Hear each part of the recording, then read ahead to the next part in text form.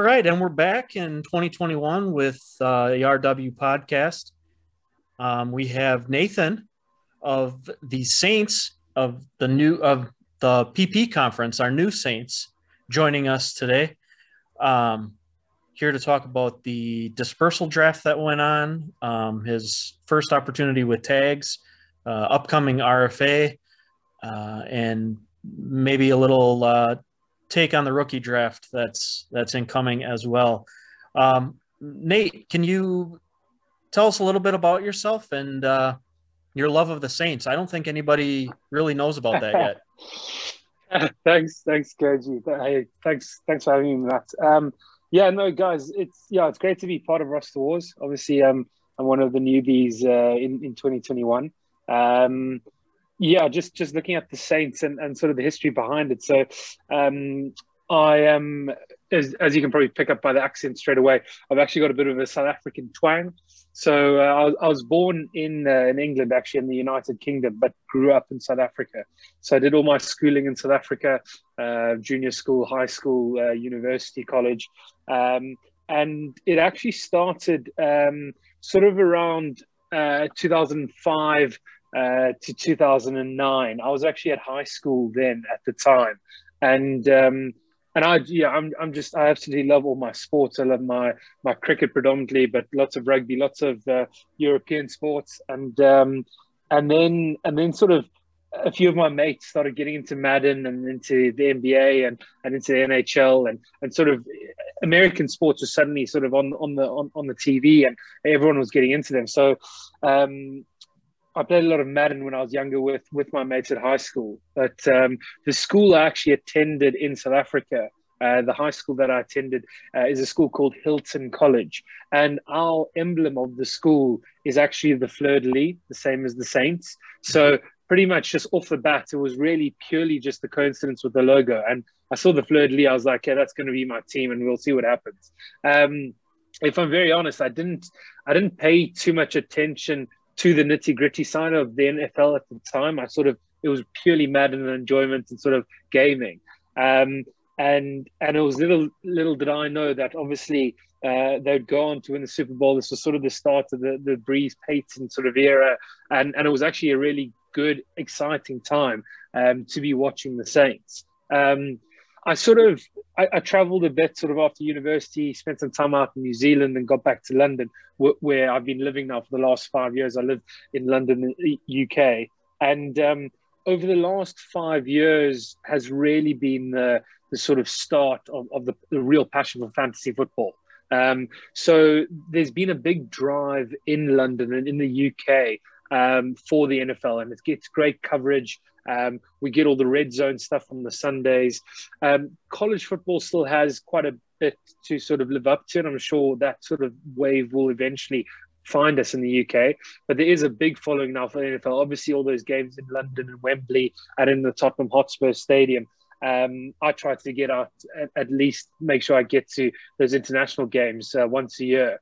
I saw the Seahawks versus the Rams, I think it was the Seahawks versus the Raiders, and then the Rams the previous year when Cooper Kupp went off and he had a big year.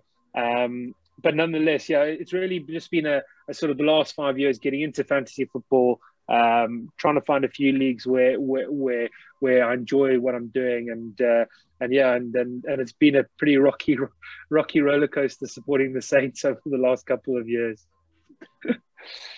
Well, they've certainly had some success. They've just never gotten back. They've had a few heartbreaks. Stephon Diggs, Hail Mary, and pass interference that was never called.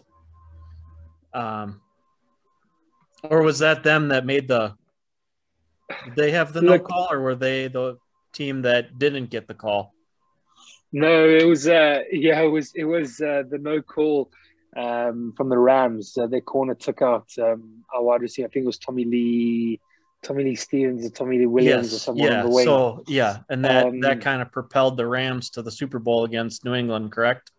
Yeah, exactly. Yeah. Although I'll be the first to admit that although these sort of calls and moments have gone against the Saints, I think the Saints have poorly managed games in the playoffs. So Sure. it's not me saying we're unlucky not to be in the Super Bowl. To a certain extent, we aren't, but we are unlucky. But the reality is, the teams that we put out on those days should have won those games retrospectively quite comfortably. So, yeah, I try not to be too arrogant or too sort of opinionated on the Saints and relatively level-headed, but we sort of fluffed our chances. We the ones to blame really for not actually getting to a Super Bowl since we won the whole thing. Yeah, Yeah. I think I've cheered for the Saints once in my life, and it was the Super Bowl against the Colts. Yep. Um, Same here. You'll learn that I'm not much of a Manning fan. So I've actually cheered for the Bears before in my life too, and it was against the Super Bowl. It was in the Super Bowl against Peyton Manning as well. I didn't get lucky on that one, just because of Rex Grossman. So at least the Saints had Drew Brees. Yeah, well, I'm sure previous Nathan on that day would have really appreciated your guys' support and good karma on the day. Matt, as a Seahawks fan, have you ever found yourself cheering for the Saints? Just the Super Bowl. The onside kick was certainly a risky move. But once the bounty gate stuff happened, I was out. No. I think the only guy I really remember is Tracy Porter when he picked off Manning and ran it back the other way. Yep. Yeah, that was a good play. That got me out of my seat. All right, Nathan. One of the reasons we have you on, not just because you're a new guy and we like to get some faces to the names, but we kind of wanted to get your insight on the dispersal draft that happened recently. 3 new teams in the PP conference. Yourself, Paul, and Ford participated. You had the first pick, and then you were also put into Chapter 7. I guess if you can kind of give us your thoughts on your team, your strategy, maybe some thoughts you have on joining Chapter 7. I think that would be a good place for us to start.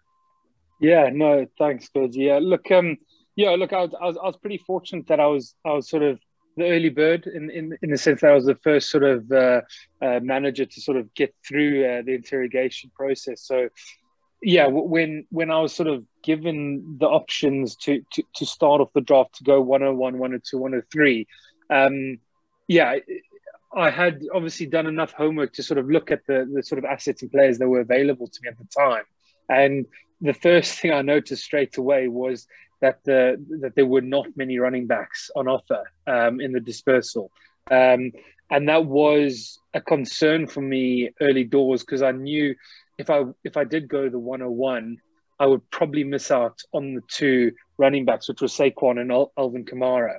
And I always sort of felt if I went 102 and went in the middle, then if I'm brutally honest, I don't like sort of being in the middle of a 3-way dispersal. I hadn't been one before, but I quite like the idea of having 2 picks either side to sort of at least take 2 players and go from there. And then at 103, I was sort of giving away Kyler Murray and Justin Herbert, which I knew would, in my opinion, were going to be the first 2 picks. So then starting off, obviously with the 101, I went with Kyler Murray. To me, it was a no-brainer. It was him or Herbert, and I felt Kyler Murray, although his contract was slightly shorter than Herbert, I could have built with Herbert for a longer period of time. I feel that Murray is in my opinion, a top 5 fantasy quarterback where he could carry teams on game days, on game weeks, and he could be a player that makes you almost a compete now team. That was the original sort of idea is to go in with the strongest sort of quarterback that can bring back sort of rewards as early as possible. Obviously it sort of panned out. Justin Herbert going next expected, then Saquon, Stephon Diggs, and Alvin Kamara, leaving me with a situation that straight away I saw I don't have a running back there. Well, I think the next best running back was Raheem Mostert or Leonard Fournette or even David Montgomery, which to me was a huge risk. And And as soon as those two running backs went, I then immediately in round two, I said, okay, I'm building for the future. I'm gonna. Kyler Murray's my quarterback, but he's young. Fortunately, he should hopefully have quite a few more years under his belt. And yeah, when the tags come around in 3 years' time, you can obviously see what you want to do with Murray. But the two running backs going before it even got to my second pick, that pretty much made my decision where I said, look, I have to build for the future. And that's why my second pick was the 102, just to give me that flexibility that I can either go with the quarterback or I could go with an elite running back or even an elite receiver. It gives me some flexibility and also some potential trade capital as well. And then looking into the rules and regulations behind roster wars, and trying to stay young. I wouldn't say I'm Brandon Ayuk's biggest fan. I rate him. I think he's a good young wide receiver. I think in a team like San Francisco, before obviously their trades and then moving up to the 103, I was a little bit more sort of not convinced by sort of the receiving core there. I think a lot of pressure is put on someone like George Kittle. I think he sees the majority of the targets there. And Jimmy G is Jimmy G. I don't want like he gives you what he is. So I went with Brandon Ayuk, and also the main reason why is because he was on the taxi squad, which to me gave me more options there. It opened more doors. I can give him a contract as long as I feel, or on the flip side, if someone wants to poach him, I get a first round pick for him as well. So it was just trying to keep as many doors open as possible for it, and as many options, and just see sort of how it plays out. I felt it was quite conservative, but I felt that it was the safe play at the time to sort of go for someone on open contract there. Goji, sort of going back to your initial questions in terms of the chapters, chapter 7, 8, 9. I'm not, being relatively new. I don't think I know too much of the history and of the strengths behind each of the chapters as of yet. Obviously, each chapter was receiving a new manager, so it was sort of something I looked into. I think Leone and the Steel City Devils, I think they won the minor league last year, didn't they? Correct. Do I stand to be corrected? Yeah. So I naturally assume that they might be another sort of relatively competitive side, and I think I stand to be corrected, but I think they're in chapter 8. And so, look, neither here nor there. I don't know too much about the PP, but to be in chapter 7 with Carla, with Brian, and with Bob, I think, look, I'm excited nonetheless, and I think Bob's got quite a lot of players going on to RFA, so I think he'll be quite busy this RFA period coming up. I think Brian's also still relatively new to the league, and I think he's rolled a bit of a dice roll to take on Deshaun Watson, and who knows how that will play out for him. And I think Carla's just obviously a pretty experienced head, and she knows what she's doing. So I think it'll be important for me just to try to find my feet. But I felt like I've built a solid infrastructure, really, or a solid base for the side that I put together, really. Yeah, I think you'll definitely have a challenge on your hands. So you'll know when you have a good team when you're the top of that division, just because the other three owners are very good. I know, like you said, Brian is very new to Roster Wars. I do play in other leagues with Brian, and he a very solid owner. Obviously, Bob's competitive every year, and the same with Carla. She's not only competitive in the minor leagues, but she's also competitive in the main league. So, she's throwing two teams out there, and she's a force, in both leagues that she participates in. So, in order to be the best, you got to beat the best, as they say. So, absolutely, that's definitely a division challenge for you. Yeah, no, it's like, I think it's exciting regardless to be started. But as you say, if you can get through that sort of chapter and get through it confidently, then you'd like to hope you've got the base or the core of a team or a starting lineup that will hopefully challenge in the playoffs and down the line as well.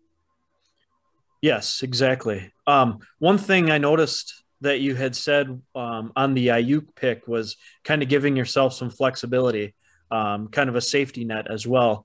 Looking at the start of your draft, you took 3 first-round picks in your first 6 picks. Is that kind of off the same mentality? Kind of gives you that flexibility where... Yes, to a certain extent. Look, as I sort of mentioned to you before we sort of started the pod, my IDP experience, I'll be very honest, is not substantial. So I think looking at defensive players, I always felt that I was going to be slightly out of my depth, and that's an area for roster was I'm definitely going to have to do some more homework come the RFA period and come the off season leading up to the season. So I knew I was my sort of knowledge of the defensive positions was slightly lacking, and looking at the offensive players that were on the board at the time, I just didn't feel confident enough that there were enough young studs or as I said, the running back was very low, was very tight. You only had really Barkley and Kamara. Then at wide receiver, Diggs had already gone by the 102, and Juju had gone, and then Allen Robinson had gone as well. You could say I sort of missed on them. And then even someone like DJ Chark, who went a little bit later, I'm a fan of DJ Chark, and I think DJ Chark has the potential to have a big year this year with Trevor Lawrence. And if DJ Chark becomes his predominant or prime focus receiver.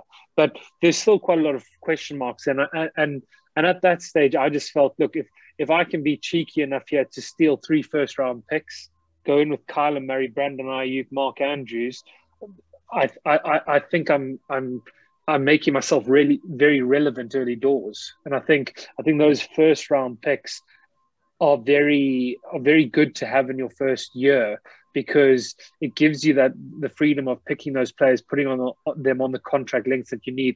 Or on the flip side, it gives you that flexibility of sort of trading that out, looking for sort of good trade value with other owners in the league. And just something that I picked up actually listening to your guys to this podcast beforehand when I first joined is I think those picks towards the end of the round, those 110s, 111s, 112s, second round, third round, all those late picks can be very advantageous when looking at poaching players, when looking at trading to someone else, and also when the tags come up, is looking at your franchise tag players, your transition tag players, so to me, the 110 is actually, in my opinion, it's probably slightly more valuable than the 106 as it stands. And that's something that hopefully in the RFA, when we get around to it, the people are looking to steal anyone on a franchise tag. I hope to see some offers for the 110. Yeah, you're exactly right. And I think I've seen a thread before where it even makes a few owners upset that guys would like to trade down to get that 112 to trade for a franchise tag. But that's the whole thing. A first round pick is a first round pick. It doesn't matter if it's your second overall pick or if it's the 12th overall pick. If it has that 1 in front of it, it's worthy of a franchise tag player. So yeah, it's huge. And then when you come to poaching, I think from doing the dispersal on the back end, I think Aiyuk is a 2.11 pick.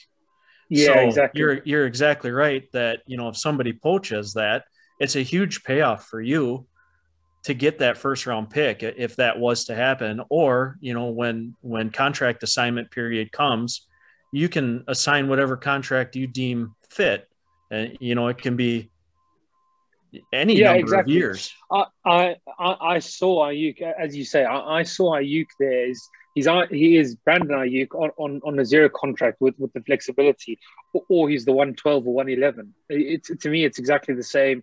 To me, that was the same value. So that is why I sort of looked at it, and I've always been a firm believer. I think in dynasty leagues, I think the value really is in your wide receivers, or at least when you are building for the future. I think you do want to be focusing on your receivers ahead of your running backs, because their sort of period of prime or in the pinnacle is in my opinion a lot less consistent, a lot less durable than your receivers.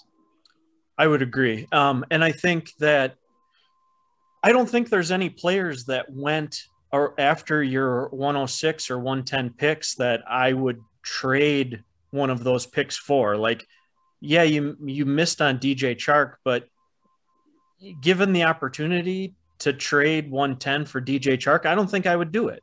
So I think that I would rather have that 10th pick than Chark anyways.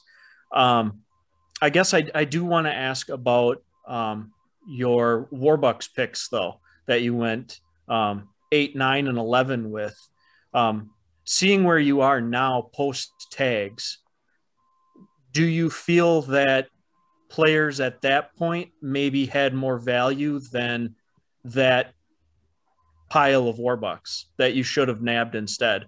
Or do you feel like because Warbucks are at such a premium come RFA that stack of 34 within those 3 picks is worth it there? Yeah, I think the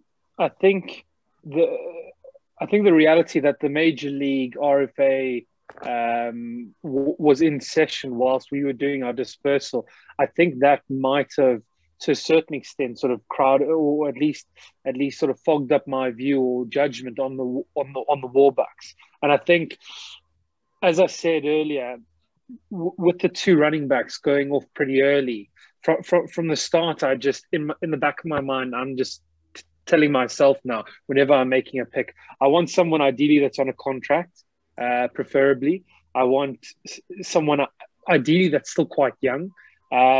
And I want flexibility. So I either want picks. The Warbucks, because I didn't necessarily know the value of the Warbucks, or at least relative to sort of the league, I could definitely debate that maybe I did reach quite a bit for those pairs of 12 Warbucks and 10 Warbucks. Someone like David Montgomery went after both my Warbucks picks, which I think he would have been a great asset to my team, opposed to say maybe one of those batch of Warbucks. Is taking Montgomery there. However, I still see the value in those Warbucks, and I think just the way this year, the draft went, I think, and knowing that I haven't ended up using too many tags either myself, I'm in a strong situation that I do have a bit of Warbucks to play around with come RFA to either protect the guys that I have on, potentially look at some franchise tag players and be competitive on them, or on the flip side, just sort of ride it out and see where we end up after a year or two. Yeah. So just to give some insight for discussion, you are the 4th highest balance of Warbucks in your conference. So you're exactly right that you do have quite a bit to utilize, and, grabbing picks like that, or grabbing packs like that with your picks, obviously led to you being 4th highest there. There are two big stacks, the Tremors and the Falcons, that should be able to easily push some people around on players they want. But you're neck and neck with the Demons, 3 and 4. Everybody else is quite a ways behind you. So you definitely do have that for RFA. But I was definitely curious on your thoughts on, because of how weak the running back class would it have been more worth a David Montgomery than maybe that second pack, or even a Joey Bosa, or maybe even those early seconds. I was just curious your thoughts now that you've seen where Warbucks stand post tags and RFA incoming. I guess, Matt, kind of looking at his first, let's go with the first 15 picks, kind of where that 4th pack of Warbucks is. He definitely followed his plan. He's got young guys. You see the plan coming together. And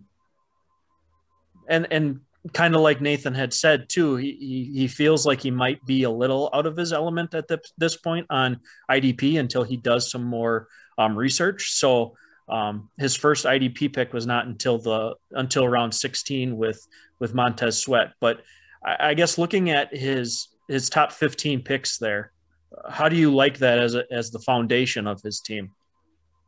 Yeah, I mean, it's a lot of good young players, and I think everyone kind of noticed the Tua versus not taking the 12 Warbucks before Tua was probably the first spot where I think a lot of minor leaguers kind of said like that was probably a mistake. But I mean, those Warbucks are always the toughest challenges, learning the value as a new person. I guess I'm interested in, the reasoning and the thoughts behind drafting 0-year players. I noticed like Darius Leonard here, for instance, at 13. Oh, sorry, I missed him. That's your first IDP. Sorry, but I mentioned him because he ended up franchising tagging him. And so, did you draft those players with a tag in mind? And even guys I noticed on your roster, like Fournette and Zach Ertz, who you didn't end up tagging. What was kind of your mindset going into those picks? Yeah. So as I sort of mentioned, I think Goji, you also missed. I took Nick Bosa actually at the 7. He was my first sort of IDP. Off the board there. Sorry, I need a new optometrist. Clearly, no, don't stress. Yeah, look, in terms of sort of Darius Leonard, as I mentioned, my IDP knowledge isn't necessarily there, and that's something that I'm obviously going to have to learn pretty quickly to keep up. But obviously, I knew that there was quite a lot of value in the linebackers, and I just sort of had a look through the list of linebackers, and I'll put my hands up, and I actually just genuinely got the calculations a bit wrong, and I probably should have gone for someone like Joe Schobert over someone like Darius Leonard.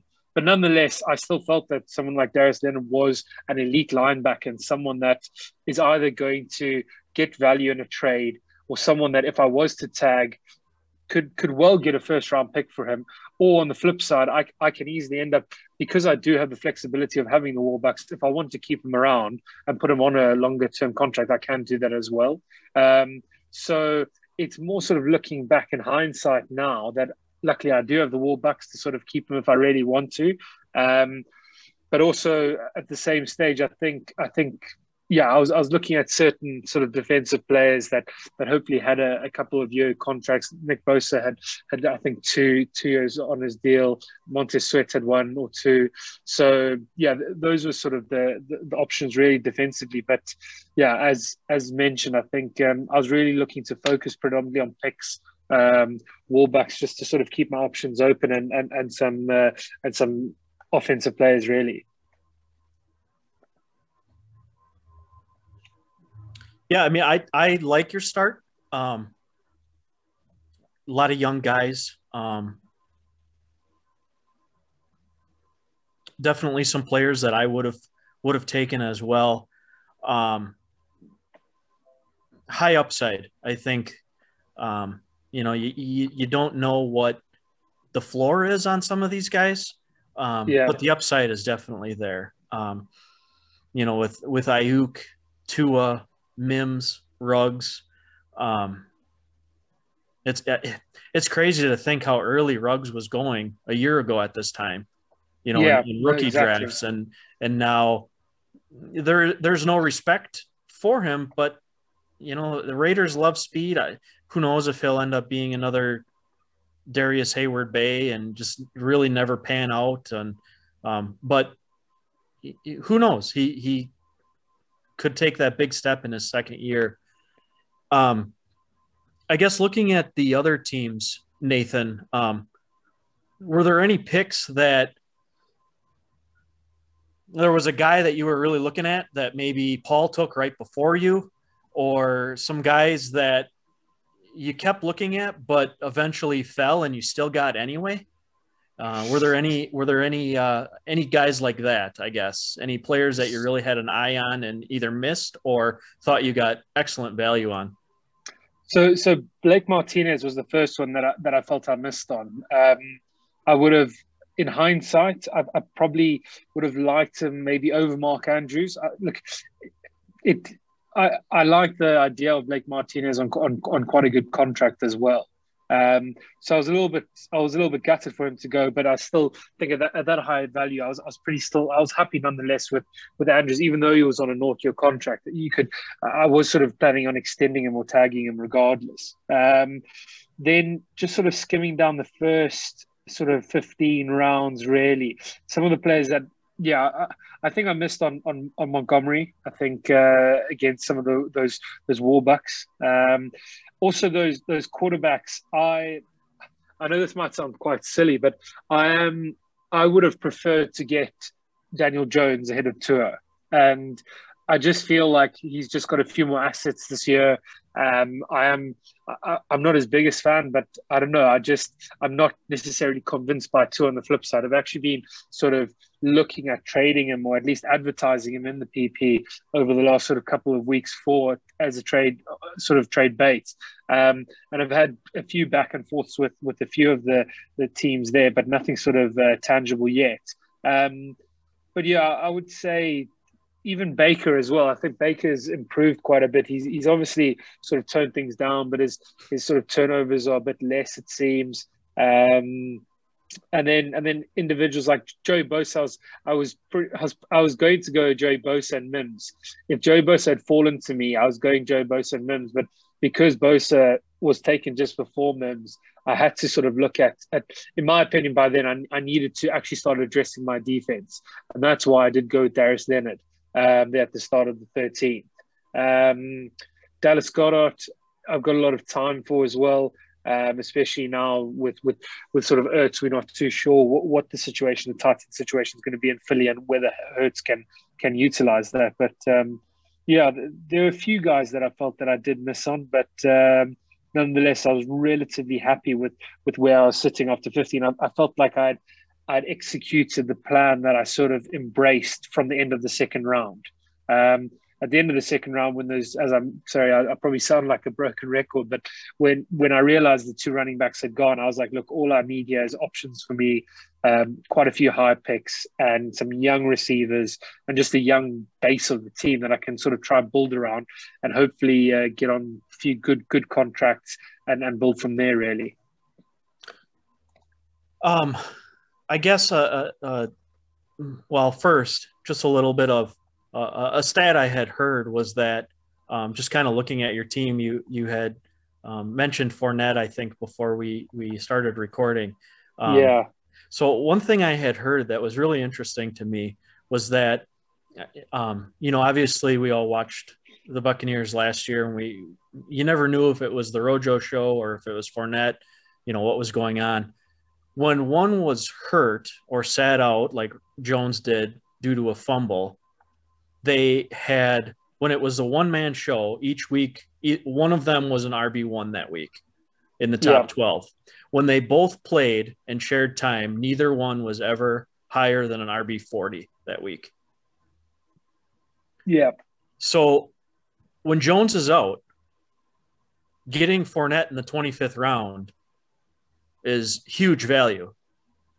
But if he's not the guy, he's going to be quite the headache. Exactly. Yeah, I was skeptical on Fournette. Look, as we all know, there weren't many running backs on offer in this dispersal, but Fournette would have been one of the ones that at least does have potential upside. If he ends up being the starting running back or winning that job, and they absolutely run him into the ground on a 1-year contract this year, he could be a RB1 in the league. He could very well be. But it just doesn't seem like Tampa had the faith or the sort of it just didn't seem like they had the faith in him during the regular season last year. And then he obviously went to town in the off season, in the postseason. Sorry, and I think the fact that he didn't come back, he didn't sign immediately with the Tampa Bucks, was enough to sort of pre-warn me that I think Fournette's gone out there. He's looked for a deal, hasn't been offered anything, and he's gone back to Tampa and taken what he can get. Yep.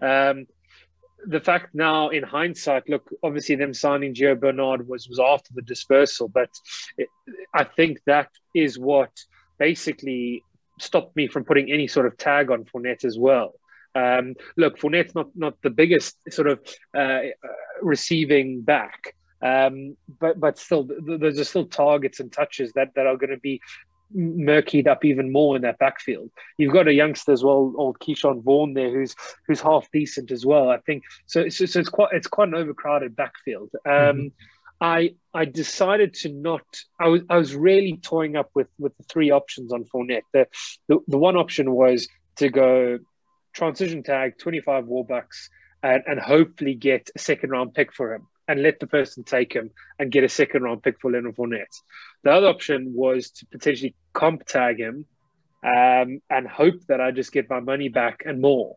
And then the third option was just not tag him and just see what happens. I went probably with the wuss or with the poor or more conservative view and said, look, let's just leave him out there on RFA. If he is going cheaply, then I can probably take him at whatever price he is, or sort of match it and re-sign him on another year or two if I want to, and just buy myself a bit more time and a bit more information. But also on the flip side, if he goes, he goes, and we sort of move on. So yeah, it was difficult to tell, but I think as I sort of mentioned to you guys earlier, I didn't sort of make it very clear, but I'm a firm believer that you shouldn't be overspending on running backs until you are genuinely a contender, or at least you're convinced that you're a contender. I feel that any sort of excess expense on a running back now could easily be very wasted. If I went and put 25 Warbucks, for example, on a transition tag on Fournette, and no one sort of goes in from him, and I get him back, and I spend 25 Warbucks on him, and he doesn't even get the starting job, to me, it's a waste of 25 Warbucks. Yep. So there were just a lot of question marks on Fournette. That's why I've sort of let him go to RFA, and I'm sure we'll find out in a couple of weeks what happens with him. Yeah, no, that makes a lot of sense in the choosing what type of tag to apply and what guys to use it on. I guess to sum up the dispersal, I know we still have RFA and we still have the rookie draft, including you having currently 3 first-round picks. But how do you see your team stacking up for 2021? Where do you see yourself within your conference? Do you think you can – are you looking to make a push for the playoffs in this first year? Do you think you have the team for it? Do you think it's a building season yet? What are your thoughts? Look, I feel that on offense, I've got a lot of very good young players that have got good contracts. I think Kyler Murray, Tua, Ayuk, Mims, Ruggs, Van Jefferson, even Mark Andrews now on an extension. These guys are all sort of under the age of 26, 25. So they've all got their full careers still to come. And I think I quite like that. It's sort of let me gauge, let me see where the offense sort of goes this season. On defense, as I've mentioned, I'm going to be needing to do quite a bit more homework and just sort of seeing who is worth sort of giving a long contract to, who's worth investing in, what sort of specific positions I need to focus in the RFAs, like your linebackers, who I can maybe pick up, maybe 1 or 2 defensive tackles to sort of focus on. I'm a natural optimist, so I would quietly like to hope that I could get close to the playoffs. I feel that my team is definitely not a win now team, but I feel that my team has weapons in it that, should they have big seasons, I feel I could be a competitive side. I feel that Kyler Murray could have an MVP season, for example. He's got the feet for it, and he's got the arm. Then any one of those 4 first or now second year receivers, they could easily have big breakout years. So I do feel that there's enough there to be competitive. But if I am honest, I'm not trying to win any championship in year one. I'm really sort of playing the water. We'll try and be relatively risk averse in my first year, use those picks as wisely as I can, sort of build a good infrastructure and see where I can sort of pick up on the sides. I think I've got the Warbucks in the bank now. I've got 3 first-round picks. I've got a young receiving core. So I'm pretty happy with where I stand after the dispersal and going into 2021 season. All right, we are going to move into RFA now. Sam and Bob were nice enough to give us this little sheet here. I haven't been able to update mine to send out to these guys, so we're going to utilize theirs. We all really enjoyed Toontown Pink Poodles, though, rather than Warlocks. That sums it up very well. I didn't even notice that until you just said that right now. So Matt, I guess if we can touch on yours, it looks like you declined the super franchise tag. You did utilize the other tags that you have. If you can kind of touch on those and let us know if there was maybe anybody that you might have tagged. I don't want you to give away too much information. I know RFA is upcoming, so I don't expect you to give away any secrets or strategy, but tell us what you can.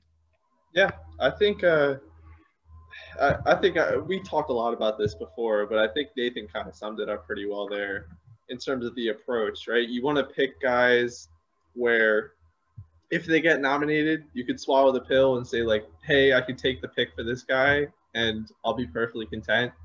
But at the same time, you don't want to go into it like hoping somebody's going to bid. At the end of the day, if nobody bids and you end up with the guy, then you have to be, happy with that as well. So I think that was kind of the general approach, especially with the franchise tag and the transition tags. And then my thought on the comp tag is you should always use it if you're going to make a profit.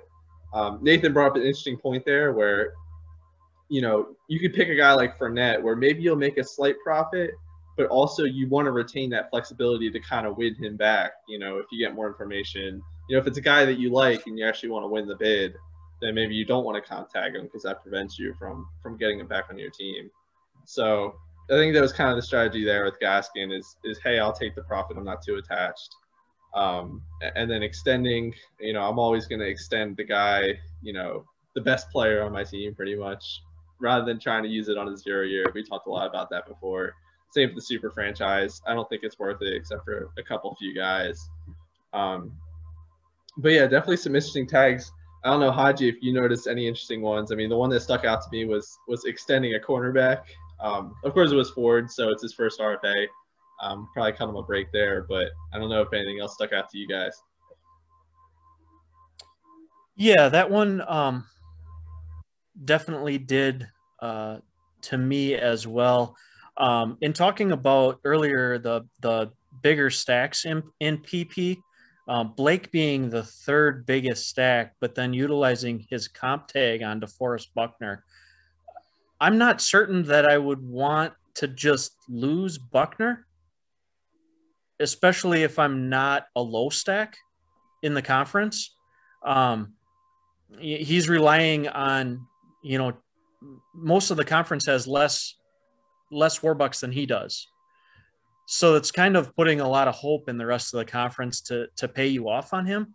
The difference in our thinking, I franchised Buckner. So like for me, it's, I don't know, that's odd to me, but maybe I'm off base there, and Buckner's the type of guy to put on a comp tag because he's a young defensive tackle and they score a ton in roster wars, and maybe someone would pay you off, but not when you're the third highest stack in your conference.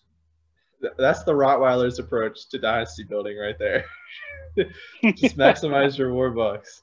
But I mean, honestly, we've been saying this for years, is when is somebody going to put a big name guy on a comp tag and just rake in the money and take over the big stack? And I think Buckner might be the best guy we've ever seen on a comp tag, at least here in the minor leagues. It's possible. I'll be honest with you guys. I was very close to putting Wilson on my comp tag.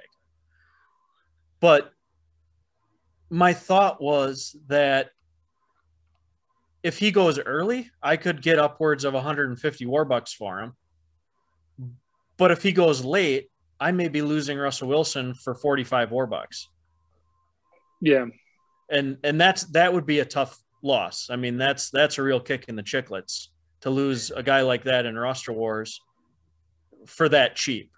Yeah, I mean, there's only 3 teams that even have 155 Warbucks to pay for. Right, exactly. So then when I watched RFA and I saw how much linebackers are going for, that's when I switched and decided that I either needed to give him the super franchise tag or I needed to trade him. And, trading a quarterback on a 0-year contract makes it tough too, because other guys have to tag him then. Yeah. Yeah. Look, Archie, sort of flipping back a little bit as well, and sorry, looking at Blake's team as well. If you look at the sort of other defensive tackles he has in the squad, he's got Jeffrey Simmons out of sort of Tennessee, who's what, a 23-year-old who had quite a good season in 2 years, and then he's got Dayron Payne as well from Washington on a 1-year deal, and those are two both very young sort of defensive tackles on contracts to him already. So maybe Blake obviously felt, look, he's got coverage there at defensive tackle, so why not try cash in on someone like Buckner? And you'd like to hope that Buckner can get quite a bit, but yeah, it will be interesting to see which of the high stake owners with the sort of budgets to sort of splash on him will actually go in, or how early in the RFA he'll be sort of nominated. Right. And you could be completely on point with that, that he sees his defensive tackles. He knows he can start those other two week in and week out. But I think I would be disappointed if I didn't get at least 100 for Buckner, just because of how good he is. And there's 5 teams in PP that don't even have 100 Warbucks. Yeah. So you're kind of minimizing what you might be getting for him. But then again, there are teams who are so short stacked that they didn't use tags, or other teams that didn't even have guys to put there, which, like you said, Matt, they do generate a profit for the most part. I was looking at RFA a little bit today, and I saw a couple that only went for a couple of Warbucks. I think Pigskin's Matt only got 4 for his comp tag. I think Silverback's Matt only got like 2 for his comp tag. So that's rough too. I mean, you spent 10 to put the guy out there, and then you don't even get paid off. It does kind of turn you off to utilizing that tag, but it also depends on what kind of guy you put out there. So putting Buckner out there or a Jimmy G out there is probably smart, because you should get at least 10. And if any owner lets someone else get one of those guys for 9 or less Warbucks, then that guy should go to Vegas and start playing some slots, because that is straight luck. There's no way those guys should go that cheap. Yeah, but at the same time, you lose any power to control that auction. I did it with Chris Carson last year, thinking I was going to get maybe 60 plus for a starting running back, back when Chris Carson was the starter. And turns out really nobody was interested in a running back, or at least in Chris Carson in that case. When you only have 2 bidders bidding on your comp tag, and then the one drops out and it's only at 35, you're kind of stuck with what you're stuck with at that point. And if I had known going into it that Chris Carson was only going to go for 35, I wouldn't have comp tagged him. I would have bid on him myself. So You do give up a lot of power stepping back. And, Nathan, like you mentioned a guy like Fournette, where maybe if the price is right, you're going to want him back on your roster. So in that case, maybe the comp tag isn't the best decision, even if there is a slight profit to be made. Right, which is why it's kind of smart in your case with Fournette to not comp him, because if things work well and he is cheap, like you said, and you can just bring him back, and you can get some RB1 weeks out of him, then you maximize your profit, which, that's the whole point of why we do this, for, victories like that. Yeah, absolutely. As far as other surprising ones, I mean, not really. I think this is the first year I've seen all second round transition tags. I think in the past there's been quite a few third rounders. I'm interested why the change in that. I'm not certain what happened, but going through the forum when I noticed that, and then seeing it again here that I didn't miss any, that's a little surprising to me. Yeah, I think we've all kind of figured out the value basis at this point, right? Yeah. I think people are getting smarter in terms of what tags are worth and what to do with them.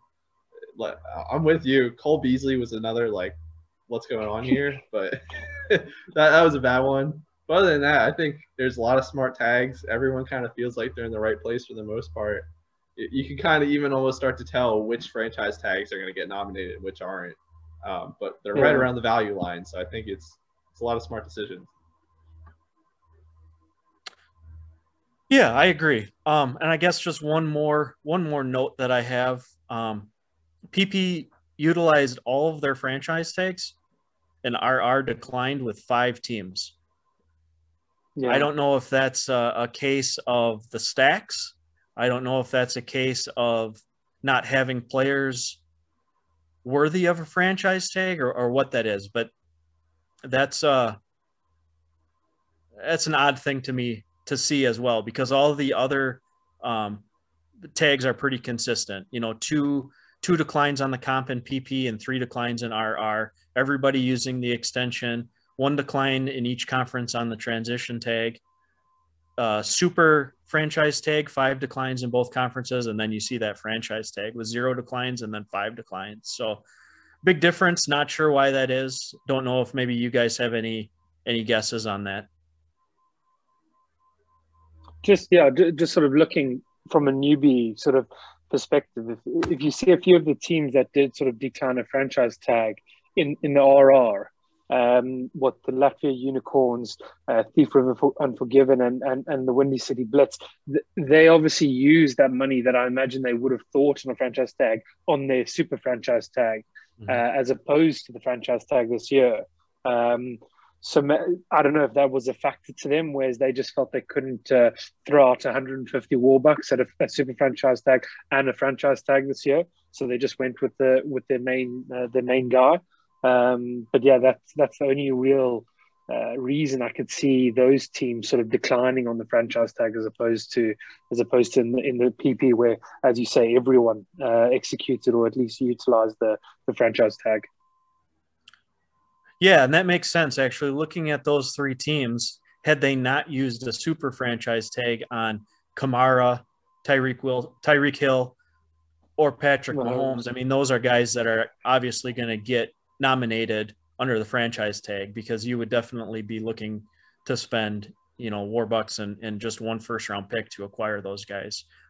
Because, you know, in a redraft league, those guys are going quite towards the top right now, and probably for the next couple of years yet too. So but yeah, that makes sense, you know. And then seeing what little stack they have, 72, 71 and 72 respectively. So they would really be handcuffing themselves in bidding. I think also from the outset, and Haji, you need to actually correct me here if I'm wrong, because I'm going to blow a little bit of smoke up Matt's arse here. But I think what is intimidating in that RR is obviously that Rottweiler Riverside 495 Warbucks, and I think for any team to leave any player on a franchise tag in the RR is high risk. There's going to come a day that I'm sure Matt will eventually spend his Warbucks, and that day any person's franchise tag is literally on the chopping block.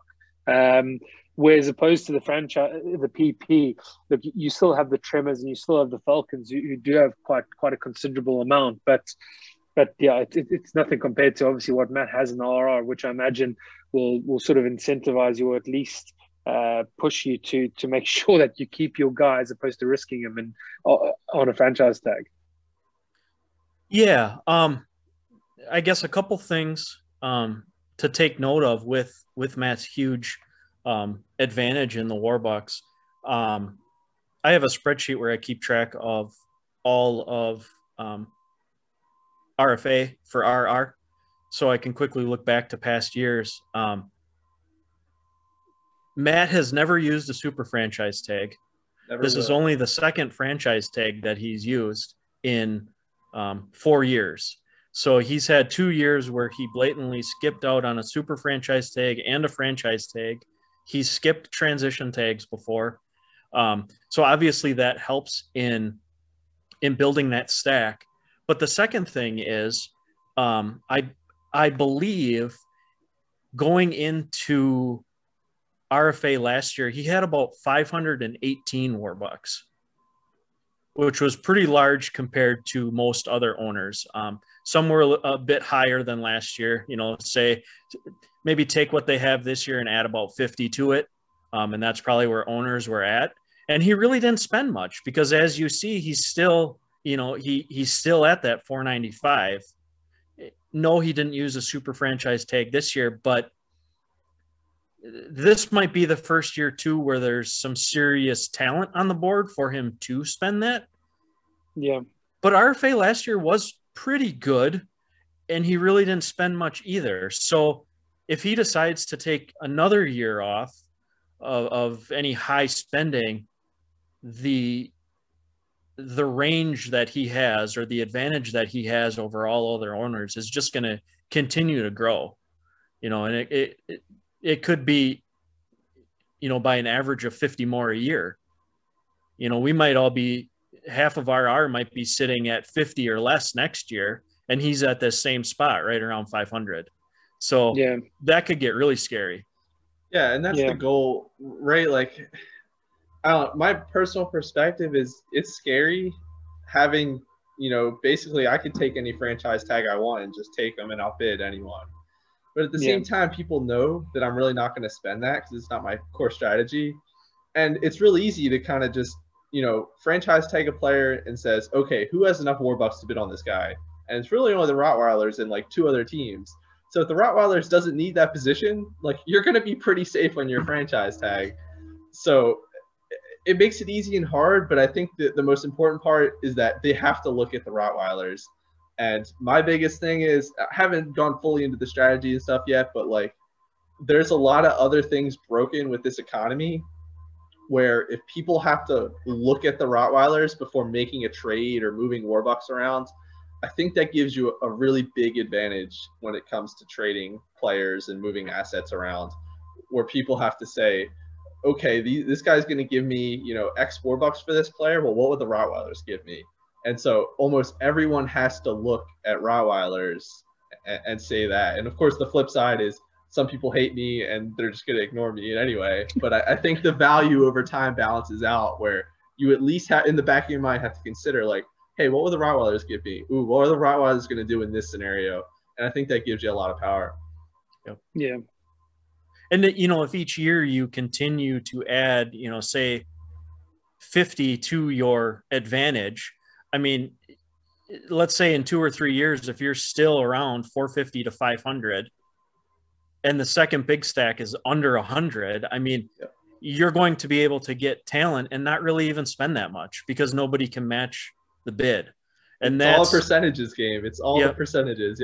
Yep. And that's where the yearly allotment of 225 and then using all your tags as 205, if you use a second round transition tag,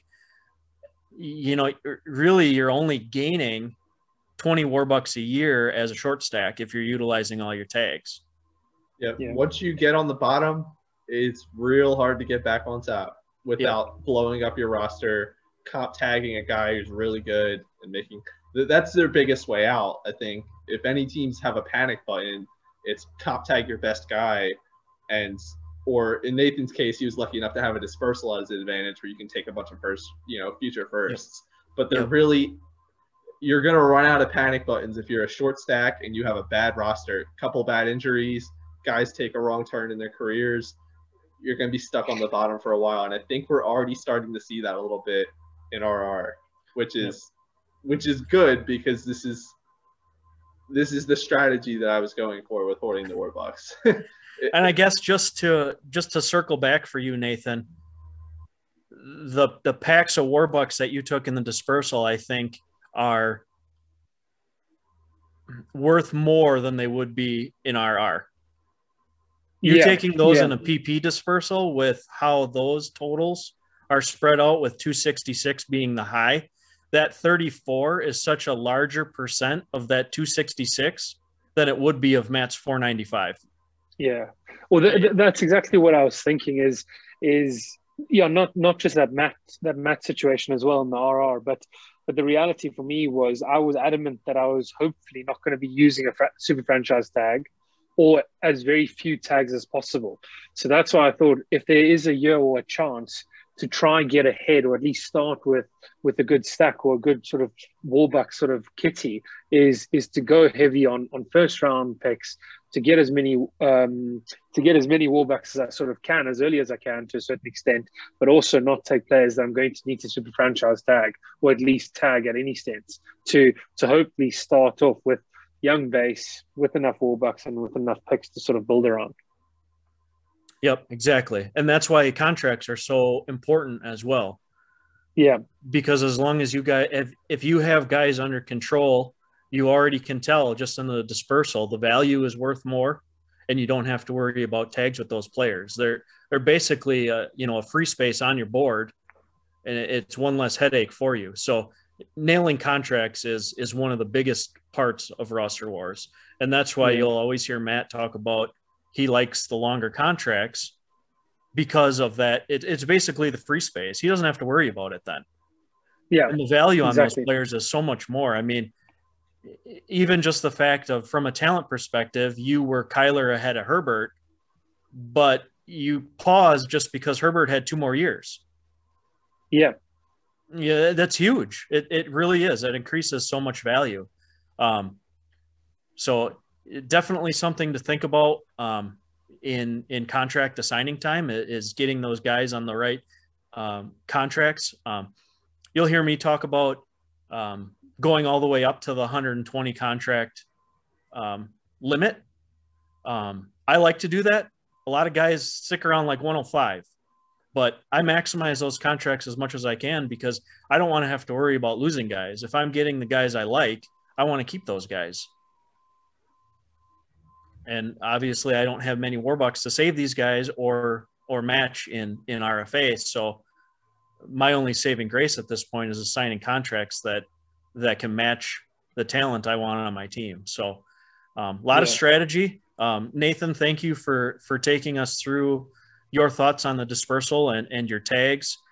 Matt, as always, thank you for producing this and hosting it for us. And that's a wrap. Can't wait for RFA to start.